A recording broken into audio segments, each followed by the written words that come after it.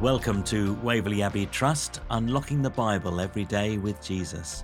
It's Wednesday, August the 11th.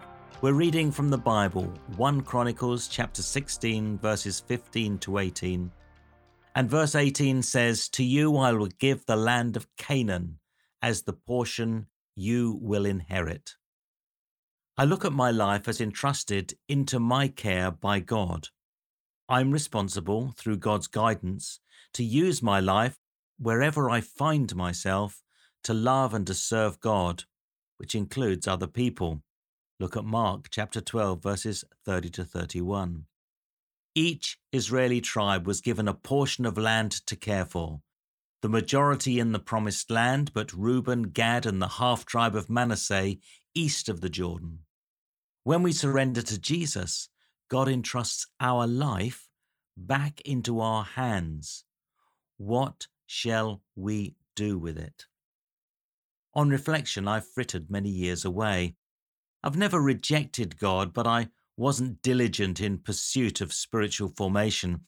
I was happy enough to accept God's love, attend church, but used the rest of my time just to please myself. God was at the edge, not the center of my life's adventure. Like many, an unanticipated event shook my world and shocked me into reflecting on what was I doing with my life. I knew I had to respond to God more intentionally or risk losing hold of him completely. Now I was reminded of the scriptures God had repeatedly impressed upon me in the first 3 years of my Christian life, and also a significant prophecy I'd studiously ignored. Now was the time to take seriously God's invitation that I cultivate the land of my life given to me by God. This meant addressing my own spiritual condition so that I might effectively cultivate my inheritance. Now, if you have questions over your own Christian growth, consider joining one of our college courses, perhaps especially that on spiritual formation.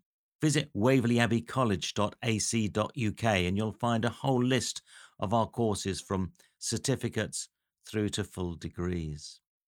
And now let's pray together. Lord, help me to curate and cultivate the life you have given me and so become the best of who you created me to be. Amen.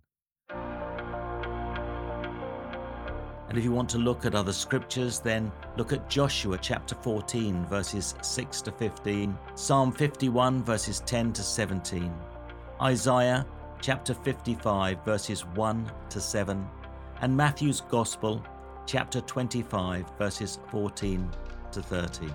Thank you for joining me. Do so again tomorrow for Every Day with Jesus.